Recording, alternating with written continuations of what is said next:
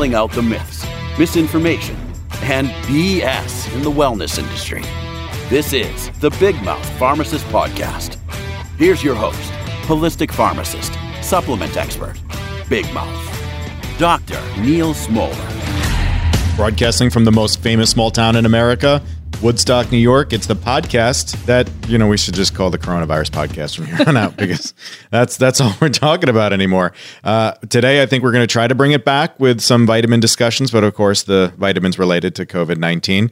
Don't forget to check out all my content on the subject because that's all I'm blogging about as well as COVID-19. It's at woodstockvitamins.com/COVID-19. So I'm here with Dana today, as you can tell by the chuckling. Hi, Dana. Hi. Let me just step over more of your speaking. Have you watched any good conspiracy videos lately? I'm not watching Netflix anymore. I'm just looking for conspiracy videos. Well, some crazy broad posted, I'm sure we've all seen that. Make sure you bleep out that name. I don't think anybody needs to hear it. It doesn't need any more attention than it's already gotten. Fair point. But yeah, there's conspiracy videos. I feel like, and that's actually what I'm writing my blog about this week, is about this subject. I feel more than ever that the conspiracy videos are flying. And the reason that I kind of even pay attention or address it is because I think that there's two wellness aspects to it. The first thing is what I think is really going on, which is the mental side of things. Mm-hmm. And then this is basically supplement life anyway. So let's talk about that one first, right? With conspiracy videos are just what we deal with all the time in the supplement industry, right? So we have a video or a blog or some outrageous claim made by somebody based on a thread of science with a couple truths, and then it gets spread around, and then people start taking resveratrol for their heart, and so the misinformation train it's just the same. It's just, this is just an exaggeration of it because everybody's at home and because this is really scary, but this is what we deal with all the time. So I feel like the ability to kind of discern truth and to look at stuff more critically is going to help people use supplements and get to a wellness place better, right? Yeah, that's actually something I hadn't considered. I knew that you had to deal with people just wondering about random factoids that they've heard. But yeah, I guess you do have to debunk conspiracies daily. All the time. And that's what I teach my students in supplement school. The idea of our paradigm of supplements being better. In my world, it's the corruption is with Big Pharma. Big Pharma is the problem. They're the devil, lots of corruption. So the obvious answer then is supplements, the natural products industry. And that is what I challenge. The idea that one is corrupt, but just because it's corrupt doesn't mean that natural products are the natural answer. And it also doesn't mean that they're not corrupt. And in fact, natural products industry is Big Pharma. We've got that graphic that shows that most supplement companies are owned by mega corporations, Garden of Life being one of them. A lot of people love them, and they're owned by the devil. They're owned by Nestle. So, Nestle is the devil, right? And so, if you don't know about that conspiracy, that one's true, right? And that kind of brings up the point: is conspiracies are happening in broad daylight, so they don't even need to be conspiracies, and people are just ignoring them. Yeah. And I point this out a lot again with supplements, just like with the real life and the pandemic. I can say all day long that 31% of CBD is labeled correctly. I can say that 80% of herbs in a New York Attorney General study had no active ingredients in them. I can talk about how saw palmetto is adulterated with animal fats, and that's obviously a bad thing. I can talk about all the different examples, and people just go on just buying stuff, right? Nobody changes their mind because me saying something's bad doesn't fit in with the worldview that Big Pharma's corrupt, not the natural products industry. So there's a school of people that are just kind of bought into it. So, and it's fine. Like, I want people to change their minds about the whole thing, understand that there is corruption on both sides and we can still navigate it and use it for our benefit. And I offer my services to say, listen, if you see something wacky, if you see something, say something. If you see something wacky, send it to me, and then I'll debunk it for you. I'll let you know if it's real or not. And that is what led me to the, oh my God, this stupid video. Like, I almost swore like 6 times right there, just thinking about it. I want to not forget the second part of that. So the second thing that's going on is that it's an emotional thing, and I'll kind of talk about that. But I offer my services to say I'll debunk it. So I got, no exaggeration, 32 people contacted me with the link to that blog article or that video. that conspiracy video. And it just like triggered me. Like I started twitching out. And because it wasn't like, hey, what do you think of this? I got like a few of those, like a couple locals here were like, hey, what do you think of this? Right. Family members, other pharmacists were like, boom, mic drop. This proves my point. Boom. I'm right. You're wrong about this whole thing. It's a conspiracy. And then I've got the whole, like, proceed with an open mind. You have to look at this with an open mind, Neil. Open your mind. You're the one with a closed mind. Or don't make fun of me. Don't make fun of me for this. And I'm like, all right, so here's the thing. I you can show me something and I'll help you debunk it. And I will never put somebody down for not understanding the difference. But when it comes to this batshit insane stuff, like, your red flag should be going off without even questioning it. Like, this is the equivalent, as I've said a few times, the National Enquirer. Like, I can clearly see that there's some truth. I'm sure there's something going on with Brad and Angelina. I have no idea, but the specific claim that they're making, there's no way it could be true, or who even cares if it is true, right? It's so when we engage with this crap, we're validating the existence of it, and we're encouraging other people to keep doing stuff like that. And so these things, they're clearly not real. They're clearly not factual. When somebody approaches it with like hey, approach this with an open mind, and hey, don't make fun of me, that's them kind of saying, this sounds a little crazy to me, but I kind of want to see if there's any truth in here, because it would make me feel good if there was truth in there. And when I do respond, and if I respond harshly in some situations because they're so outlandish, the claims, or it's because I think it's disrespectful. People are worried about how they'll get called names for liking, sharing, and believing in this nonsense, but they're not thinking about the disrespect that it's causing to the people that are literally freaking dying. The people that are risking their lives to go to work to stop people from dying. The people that have to go work for $11 an hour at a grocery store. It's disrespectful to sit at home and share this nonsense and make it worse for everybody, And here's the thing is, like, if this stuff were real, what does it change for you? How does your life change? Like, by sharing that, did you uncover something? Is something going to be different now? Or is this just kind of fodder? And I keep going back to, I want people to help them cope with all of this, because there's a lot of emotional stuff going on. One of the things I've encouraged is to become a leader in your world, and to reach out to people that are high risk and make sure they're taken care of, and grocery shop for other people, and be charitable and stuff. And that's what helps. But sitting there festering in this like cesspool of misinformation, it's not helpful for you, and it's not helpful for anybody else. And so it kind of goes to my thesis on the whole subject of this conspiracy theories, is that it's people sharing these videos is just like me eating M&Ms. I've gained 15 friggin' pounds through this thing. Because, my belly is bruised from my belt. Oh, man. I wish I didn't say that, but it is true. I got winded going to get my salad for lunch today. But it's the same pattern. You start out with some sort of emotion or whatever, something in the pit of your stomach, and then you have an impulse to act, and then you do the thing, and it scratches the itch, and then sometimes you'll feel regret after, I shouldn't have eaten those 5 cookies, I shouldn't have done that thing. And really what it comes down to is this pattern. This is an emotional thing. So for people, we're afraid, we're angry, whatever, and sharing this crap helps us feel better. It's scratching an itch, but that's like taking heroin, like taking heroin will make you not want to fiend for heroin anymore, but then it makes you need more heroin. Yeah. And it's not healthy. And if we're talking about wellness, if we're talking about living our best lives, we have to realize that we're stuck in the matrix. I did a blog article about this. Like, we're stuck in the matrix, and the way that everything is framed for us, we're just buying into, and we just kind of keep tweaking out over. And the conspiracy video thing is it's just pretty upsetting, because now people are getting really emotional. Like, you can't even criticize stuff without people thinking it's an attack, because again, they're getting more entrenched into this emotional defense mechanism stuff.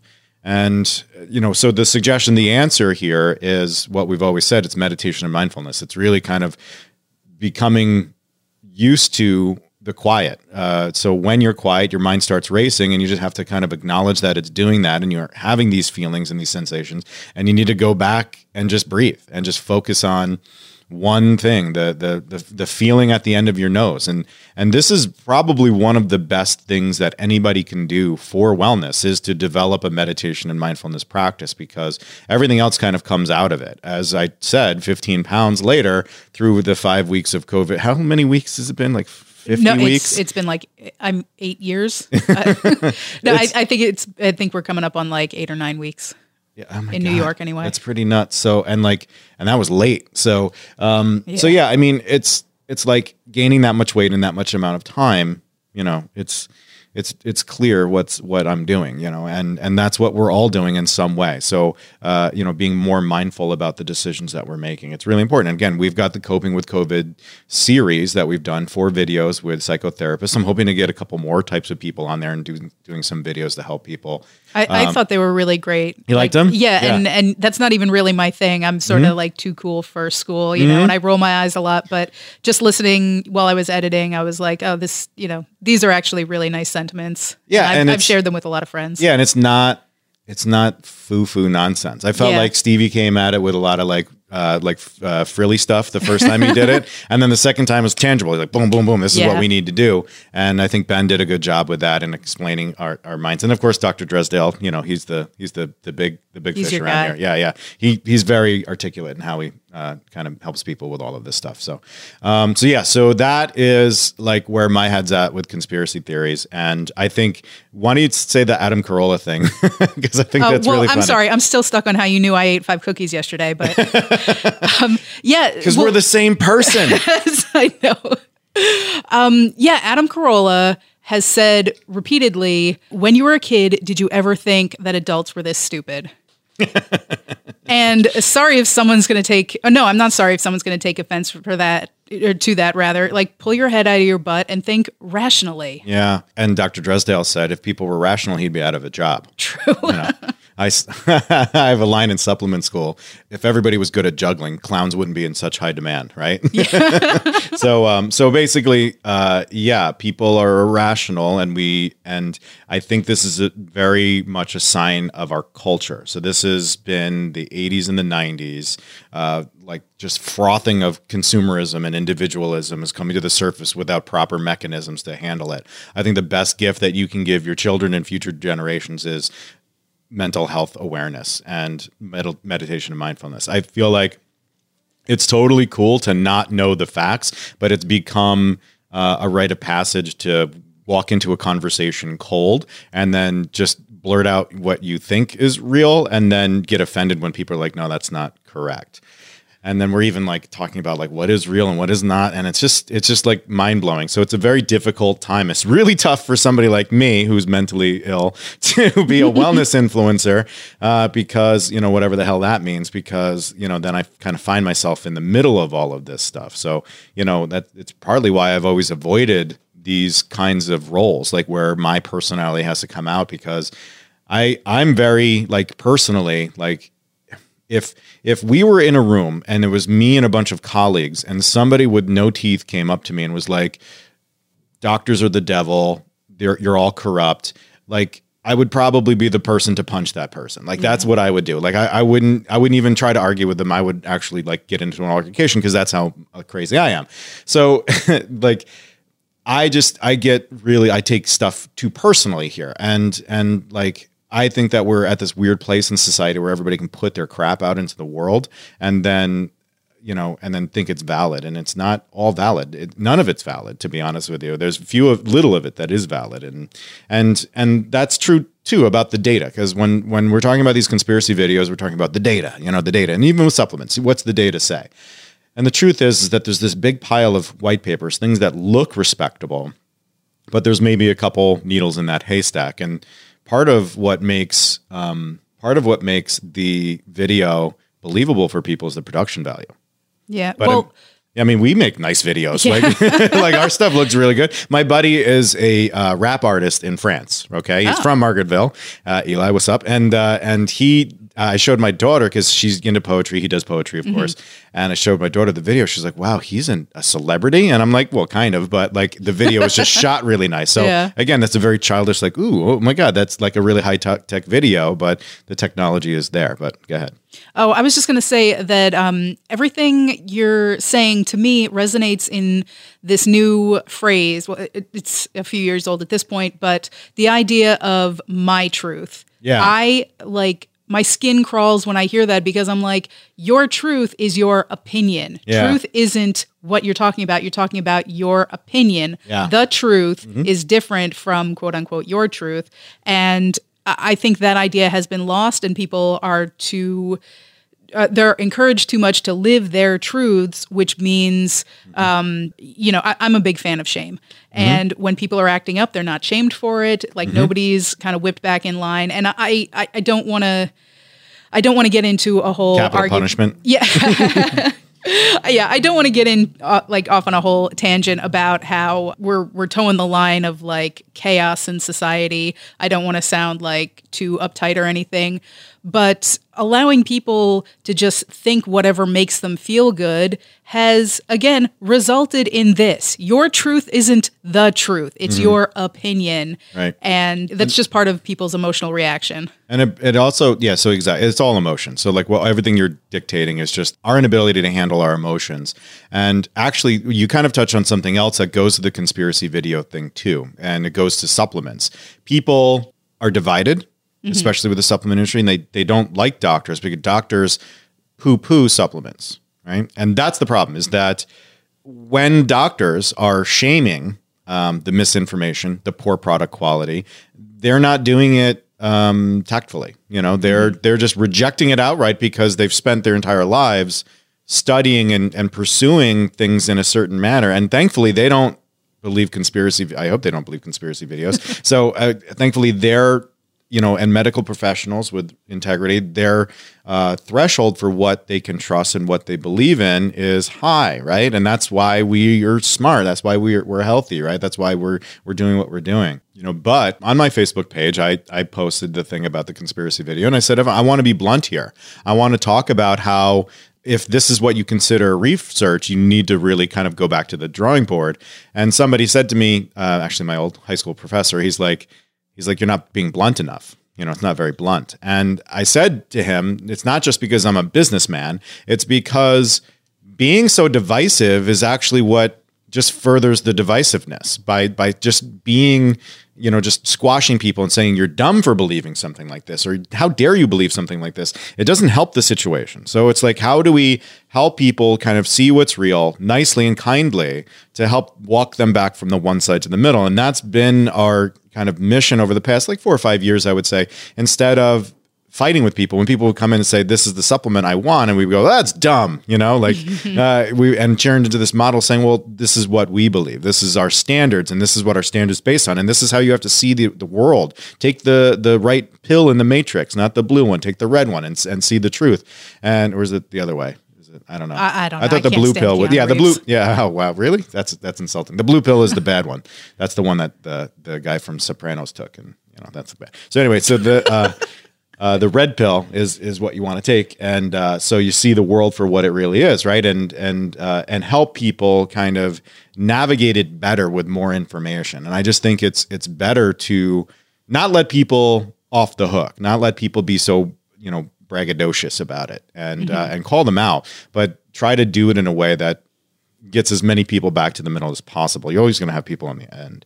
So yeah, I mean, realistically, whenever you're trying to educate somebody who's so set in their ways, just think to yourself, if somebody came at you like, that's stupid, what the hell are you thinking? Right. I mean, how would you react? No one's going to react to... Right, the sugar versus spice, right? Exactly. And everything nice. Although, to quote the sage Kelly Bundy...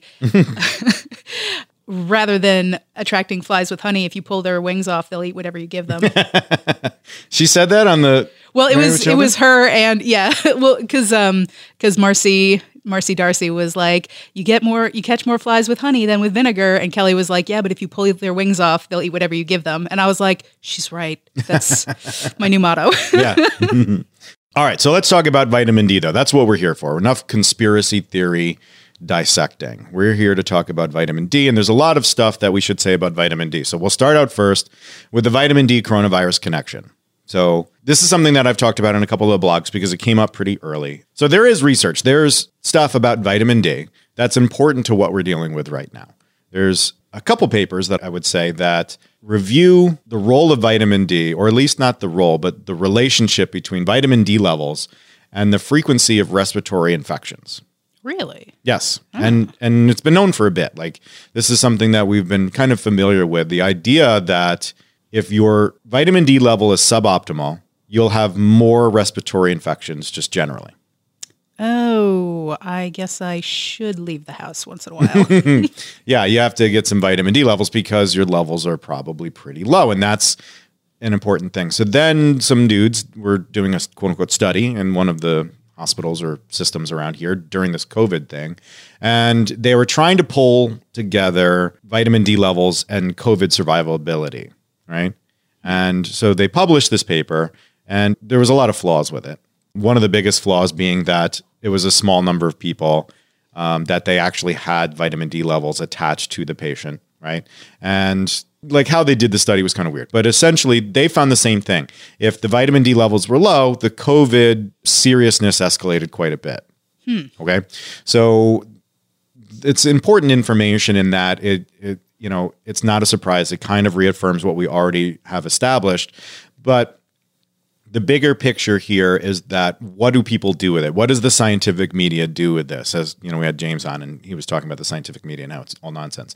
So they present it as vitamin D cures COVID, or vitamin D will prevent COVID, or people are sharing it saying we need vitamin D. Vitamin D should be used in all the hospitals.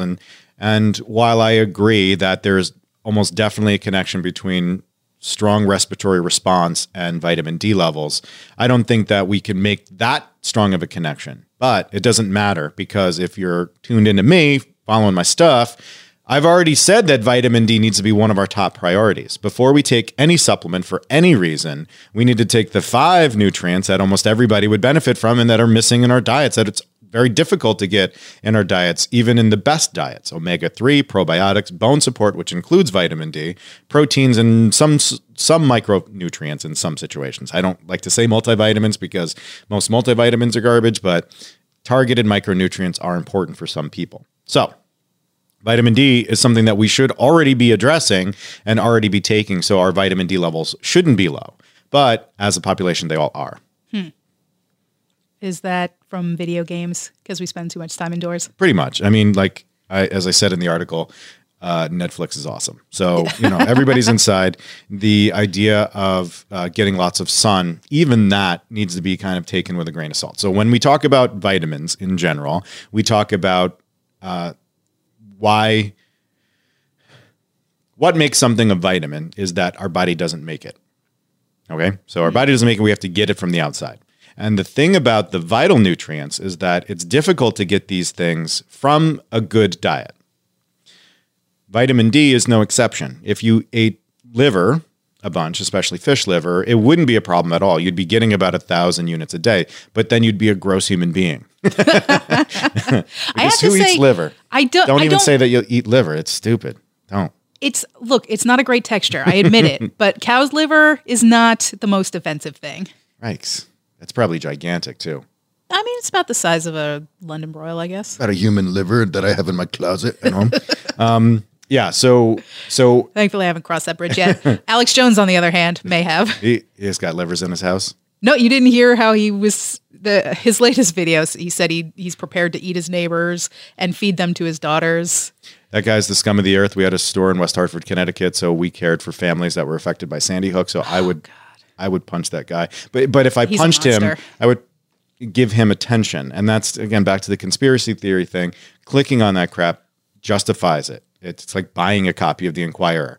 The more they sell, the more likely they're going to stay in business. Don't buy the crap, right? Don't pay attention to those guys. Anyway, so, fish liver is a good source of vitamin D. But then like other fatty fish, plants are kind of low in it. If you eat a bunch of mushrooms, you might get 100 units of vitamin D. Most of us will need thousands. Okay, we'll get to that in a minute. So there's no real solid food sources of vitamin D.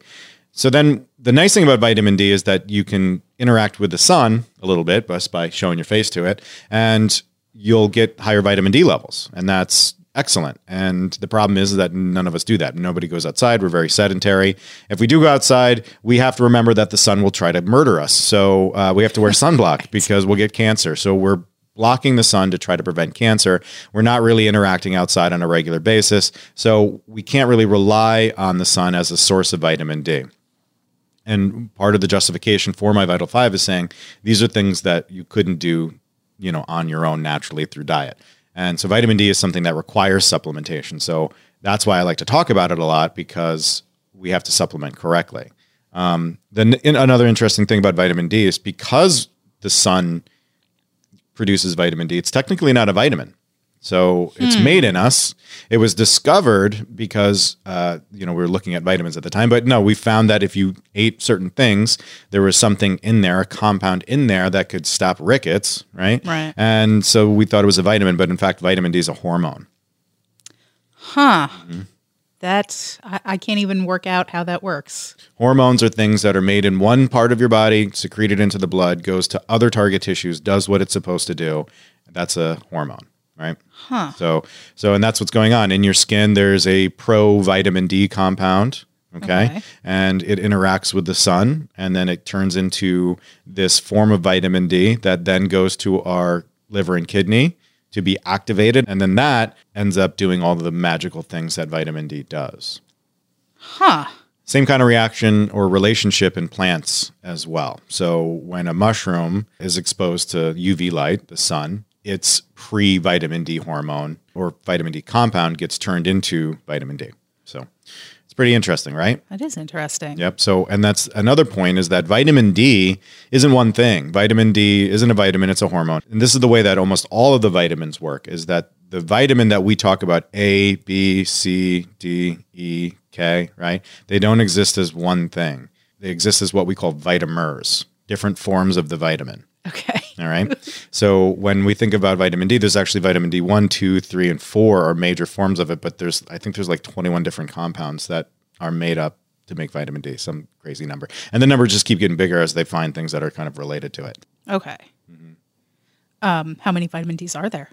A bunch. Good answer.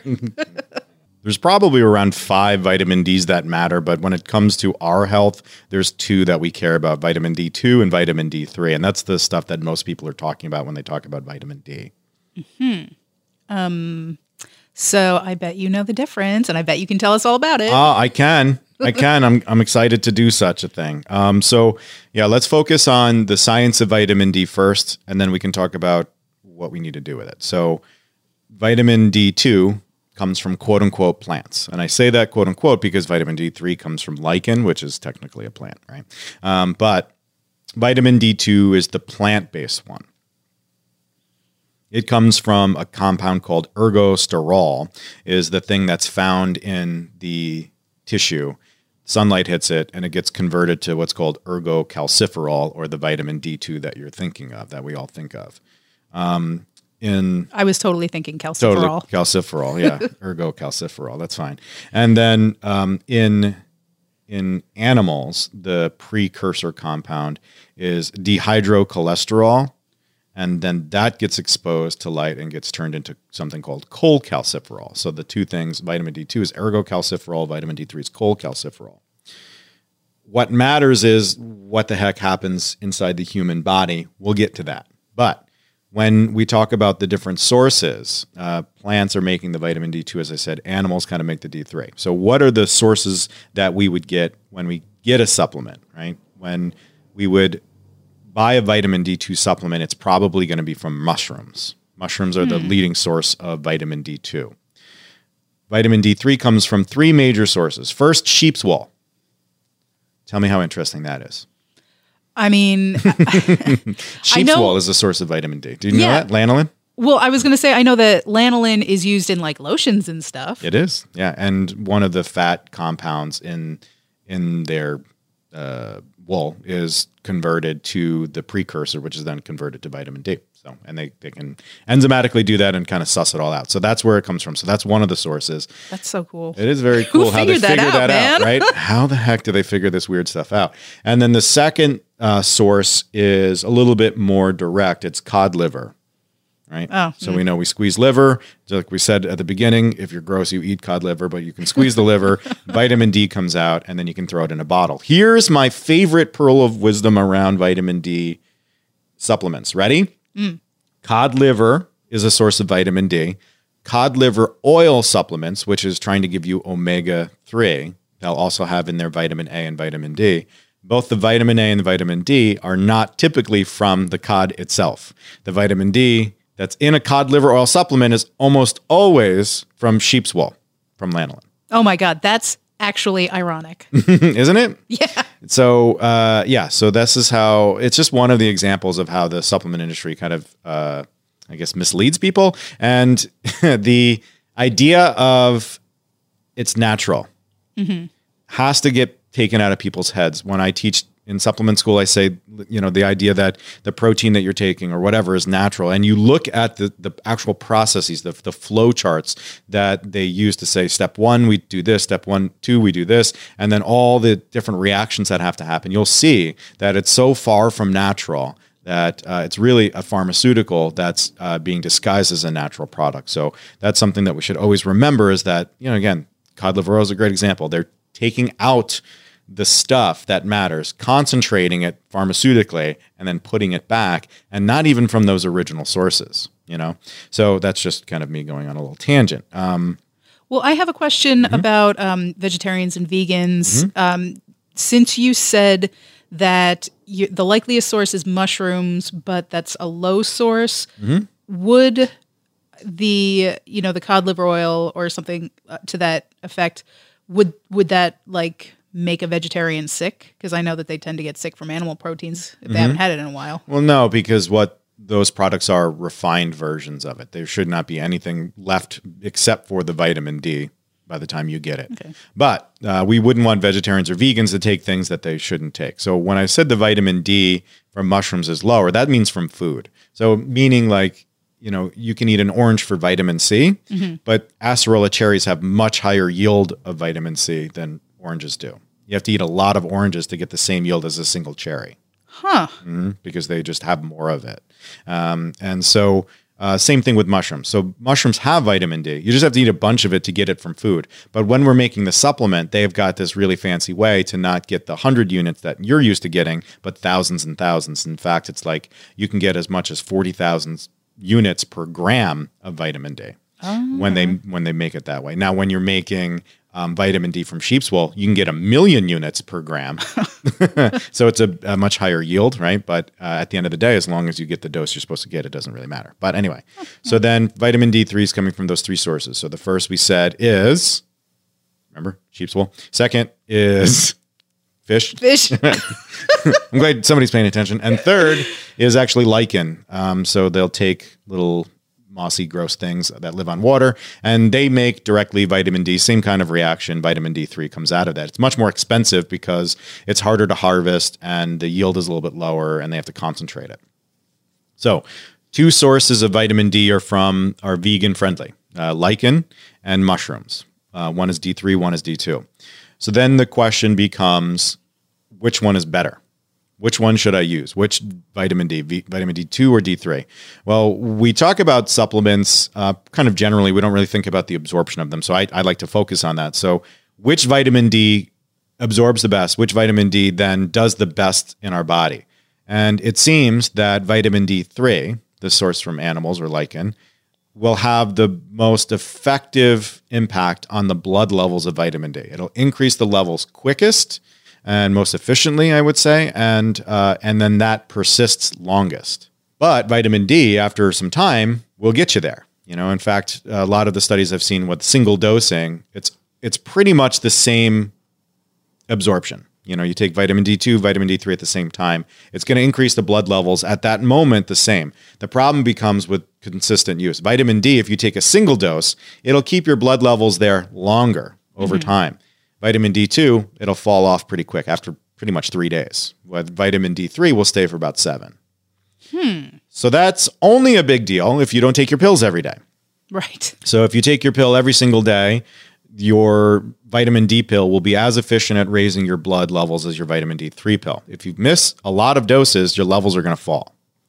So that's the warning that I tell people is that, and most of us now regard vitamin D2 from mushrooms and vitamin D3 as the same thing. So we wouldn't say one is better than the other anymore. Everybody pretty much is like, yeah, that's pretty much the same, right? D3 is a little bit more efficient, cheaper for sure, but they're pretty much the same thing. As long as you take it every single day. And that's the most important part. If you're going to use the mushroom one, you have to make sure you don't skip more than a couple days. Because if you do, then you're going to lose some ground and it's going to take a while to bring it back up.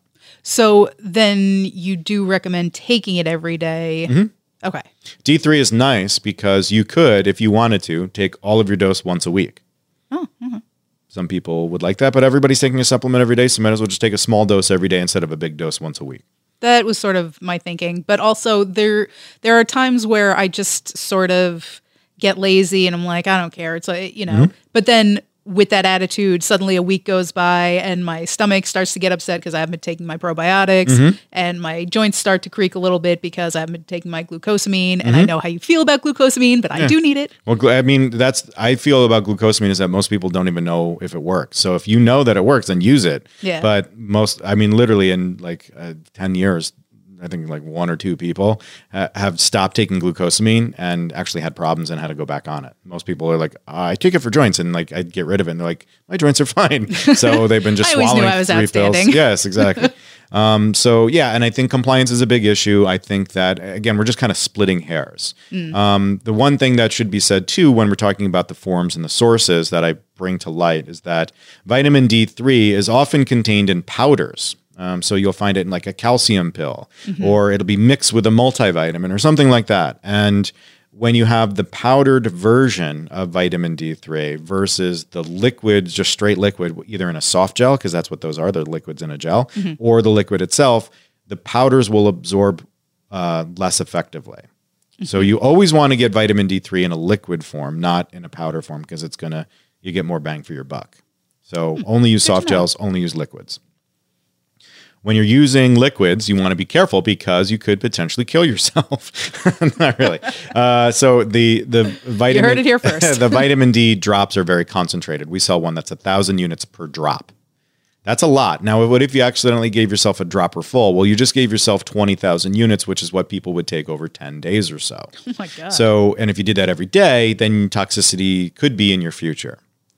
It should be noted that vitamin D toxicity, it takes a lot. It takes a lot to get those numbers really high. We shoot for a target level of about 75. You need about 250 to really start to have problems. So that's a lot to take. But again, 20,000 units every day, you'll be on your way. So, I'm remembering now the book you helped write. Exactly. Yeah, we can't talk more about it. But yes, I helped kill somebody with vitamin D. Yes. So when it comes to using liquids, one of my patients actually gave me this method, and I've now trademarked the name. I haven't really trademarked it, but I call it the clean cat method of vitamin D administration. You take a drop. Drop it on your butthole. Whoa! That would be, as long as you're not dropping on the cat's butthole, I guess you're fine. So you take a drop, you put it on the back of your palm, and you lick it up like you're a cat, and you're gonna clean yourself. And that way you can visualize you're giving yourself a single drop, because again, people are trying to do it eyeball it, and they're not really feeling it hit their tongue. It's hard to give yourself a drop if you don't have a calibrated dropper. So they'll drop some on the back of their palm, and then they'll lick it up, and hopefully they'll wash their hands after they're done. So, because that's gross otherwise. And I think that's actually a very smart method to make sure that you're not overdosing. Just be careful of the difference between the drops and dropper fulls, and make sure that you can administer it in a way that gives you the correct dose every single time. Yeah, that actually makes a lot of sense. That's a good method. So let's see. I have so many questions that you have already answered just by running your big mouth. So what does it do for bones? Does it help absorption or something of calcium? Yeah. Well, you just actually nailed it. So, oh God, I'm smart. So most vitamins have very complex mechanisms of action, and we have a good idea of what a lot of them do down to the molecular level. And the real thing is what does supplementing do clinically to people? And what I encourage everybody to do with vitamin D is to take a time out. I know I started by saying that low vitamin D levels are connected to respiratory illness, but the science really only supports bone health functions of vitamin D. So we only focus on the skeletal benefits. if you see a paper that talks about vitamin D is good for this thing or that thing or whatever, all I would say is that we want to focus on getting our levels to the target amount, and that's it. And we worry about what it does to bones. These theoretical things that come up, it's kind of like out there. And to be honest with you, a lot of the effect that quote unquote vitamin D is having on the world is not the vitamin D itself. It's correcting the low levels of vitamin D. One of the things I'm kind of alluding to, but not just saying, so I'm just going to say it, is in the nursing home. We know that if you have somebody who's in the nursing home and their vitamin D level's low, they might have worse behaviors, or they might have higher urinary tract infection rates or something like that. Yeah. But is it the vitamin D, or is it just the overall wellness of the person? And that's one of the indicators. So they, having low vitamin D is fine. And this is where we're talking about subclinical, like the idea that your vitamin D level is supposed to be at some number. And there is actually a wide range of recommendations. There's no one group that says this is what we should be doing. And we know that a lot of us are below these numbers, but they're not low enough to cause actual disease like rickets. Mm-hmm. So we're not deficient. It's just we're not at these like really peak or ideal numbers. And so what vitamin D does in the body is it helps us absorb calcium better. So we eat calcium, but there's actually like a floodgate that you can open or close to help calcium get into the blood more. Our body's sole purpose with calcium is to maintain a blood level. All right. We want it to come in from the gut, right? Mm-hmm. We want it to be stored in the bone, right? And then we can pee it out. Mm-hmm. Right? Those are kind of the three levers. So if we don't have enough calcium, what does our body do in the blood? If we don't have enough calcium in the blood, our body will say, hey, let's absorb as much as we possibly can. So it'll open up the floodgates. It uses vitamin D to do that, right? And then it'll also say, hey, don't pee out as much calcium because we actually need it right now. And there's one more important step that goes to the idea of why calcium and bone support is a vital nutrient, is that if we don't have enough calcium in our blood, we're going to try to absorb more. We're going to try to hold on to more. But our body keeps calcium in the bones. That's where almost all of it exists. So your body will say, all right, well, we need more calcium in the blood because it's really important. So get it off the bones. So then your body will make your bones weaker to supply the blood with enough calcium that it needs. That's important because you need to make sure that you always are supplying your body with enough calcium so it doesn't have to take from the bones. It's like using up your savings, right? You don't want to keep dipping into your savings. Say you win the lotto and you start taking the money off the principal. Now you don't have the interest anymore, right? So you want to make sure that your principal stays untouched, and then, does that work? No, it doesn't work. No, right. I mean, well, yeah, kind of. Okay. So you don't, so we want to make sure that we're taking in enough dietary calcium. Our vitamin D levels are good. So that way we're helping our body maintain those blood levels of calcium. So your body doesn't go, hey, we have too low of calcium. I need it from the bones. And it's going to rob your bones and make your bones weaker. We don't want that.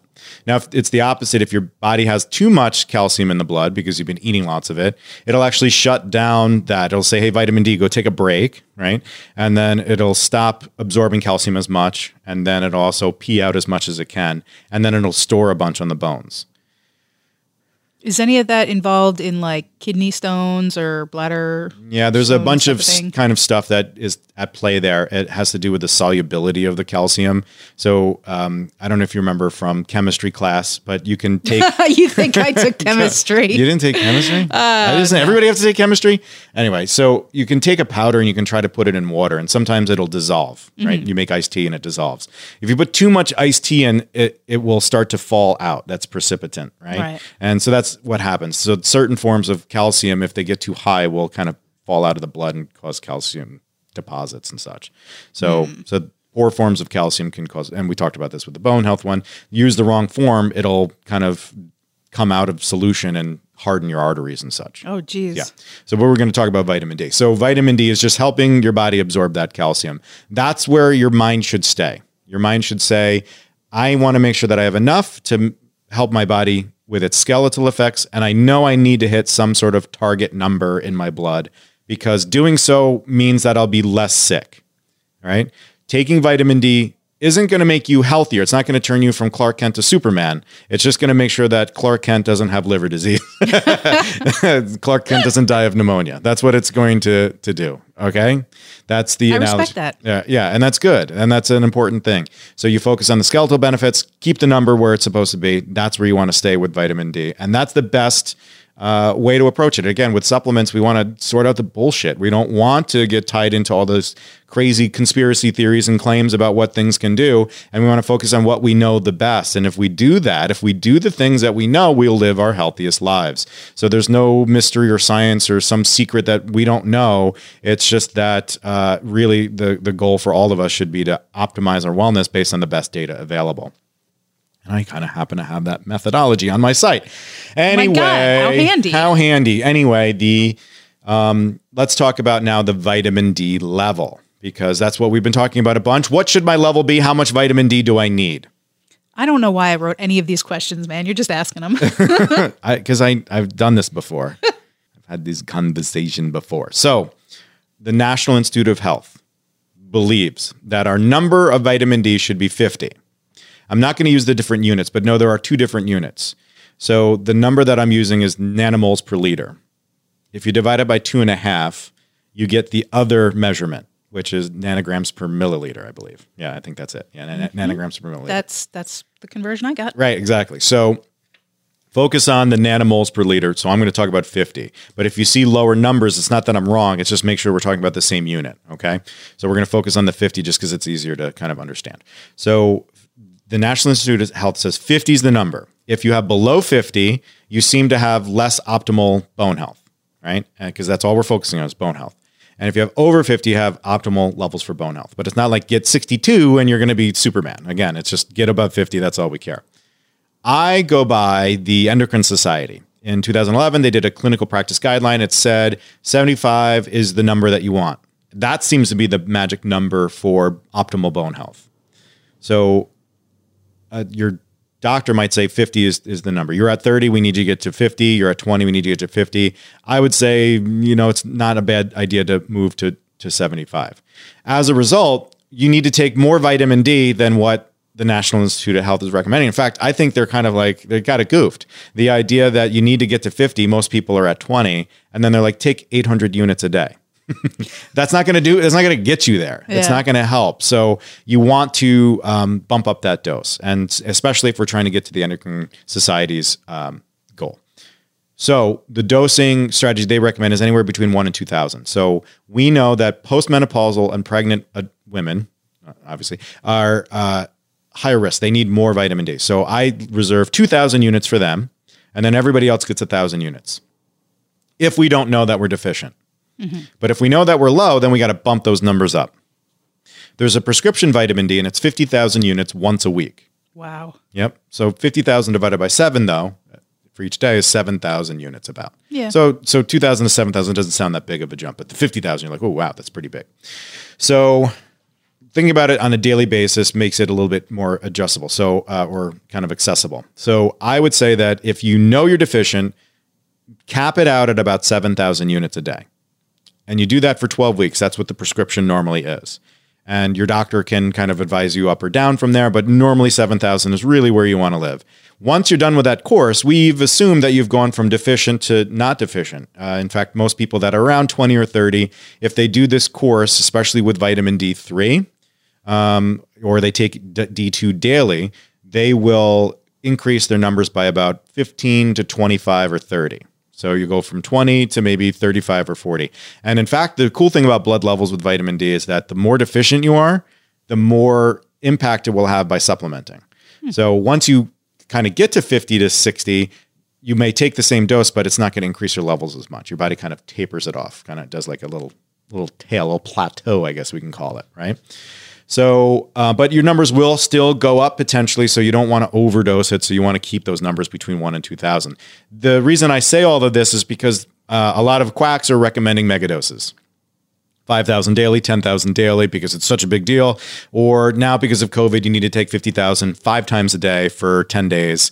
And to get that number up right away, because COVID's coming to get you. It's going to take your jab. And like, we don't want, I'm going to harken back to when you said it could kill you. yeah. I mean, technically, well, COVID can kill you. Yeah. Well, yeah, I guess it really, yeah. Okay. So, but the idea here is that the megadosing and taking it isn't going to protect you. It's not a shield that's going about you. Right. It's just that people that have low levels of vitamin D seem to have worse survivability. That's all. So it's important. We should have taken care of this already, but now that it's here, it's time to supplement. So I really want to make a joke about Jesus protecting you, but I don't want to offend please religious. don't. Yeah. Watch Rick and Morty this week, though. It was great. So the vitamin D level is something that is discernible. Your doctor can write a prescription. You go get some blood work, and they can tell you what your vitamin D level is. Now, there is no recommendation for routine screening. So you're not going to get it as part of an exam. Like, you're not just going to go in and say it. Normally, it's like on request, or if you are, say, like over 65, or you have some sort of condition, like you have a sedentary lifestyle, that might actually be enough justification, or you're obese, or actually people with dark skin, the melanin actually changes vitamin D activity in the skin. So, liver disease, people with kidney disease, people with cystic fibrosis, all of those people will normally get a vitamin D level because of those conditions. And so do that. I think you should get a vitamin D level. If you're curious, you can get one, but there's no real push. All I would say is, like, just take the vitamin D. Again, we know that most of us on average are deficient. So take the 1,000 or the 2,000 units every day, because we know that you're probably going to either gain a little bit because you're good, your numbers are good, you might get you towards that 75, or you might be deficient and it might bump you up to where you need to be, right? Is there any like physical or mental change that someone could, like, are you going to physically feel better, or maybe just be a little bit happier so that you know for sure that it's working, or are you just blood tests? If you're deficient and you're really far below 50, you might have like muscle aches and weakness and back pain and just like a general kind of like achy feeling, but that's normally like super deficient people. Mm-hmm. So, but vitamin D deficiency normally doesn't have any symptoms at all. So, and so correcting that really won't change life for you. And a part of the problem with a lot of the supplements that actually work is that you won't notice anything. And that's one of the lessons that I learned early on in becoming a supplement expert, is that we have to bake in the expectations. When you start taking vitamin D, don't expect to feel better at all. Just keep taking it and take it every single day. It's important. And you can use blood tests and measures to, find out how well you're doing with it. But that is not really necessary either, because we just know it'll help. So, yeah. And as you have said about things like bone health, you just have to build your bones up until you're like, I don't know, middle-aged, and then you're just on the decline, and all you can do is maintain. Right. And that's exactly where I'm at. And I've been thinking about that. Well, no, because, like I'm 40 and we've been working on supplement school, and I've been thinking to myself, maybe I should really ask Neil about calcium and vitamin D. Yeah. Well, as you can hear from my bone support lecture, you should have been worried about that 20 years ago. But no, the vitamin D is something very important. I have taken calcium on and off over the years. That's good. And again, the lesson that I'm saying here, listen to the bone health podcast that we did a ways back. It went through all the different micronutrients and why they're important. But the biggest lesson for anybody with calcium is that the ship has sailed for most people that are looking to take calcium. They're 70 and their bones are weak, and they're like, I need a calcium supplement and I want to do exercise. They want to do everything except for the thing that works, which is take the drugs. And calcium is important during the time of peak bone mass, which is around 30. So before and around that time, it's very important. Now, I'm not saying calcium isn't helpful when you're 70, but it's not going to build your bones anymore. It's just, again, my article is called Calcium Doesn't Work. It's going to stop your bones from getting weaker, as we talked about. If you don't have enough calcium coming in to supply your blood, then your body's going to pull it from the bones. And that's the problem that we have. So yeah, I think that vitamin D, without a doubt, if you haven't gotten that already, should be something that everybody considers and everybody integrates into their practice. Will it stop you from getting COVID? I don't know. Will it stop you from sharing a conspiracy theory video? Probably. And that's enough for me.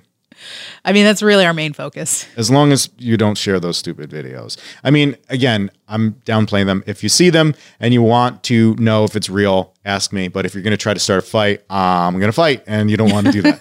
But that's all I got. Do you have any questions for me?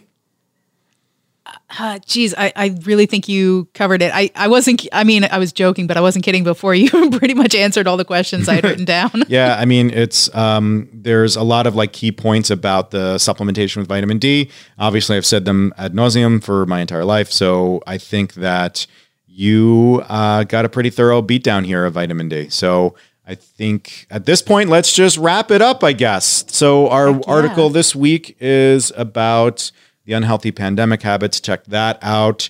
Please visit our blog for coronavirus content or otherwise. We have some podcast guests coming up in the next month or two, which is pretty cool. So we're going to stop me talking and start listening to people.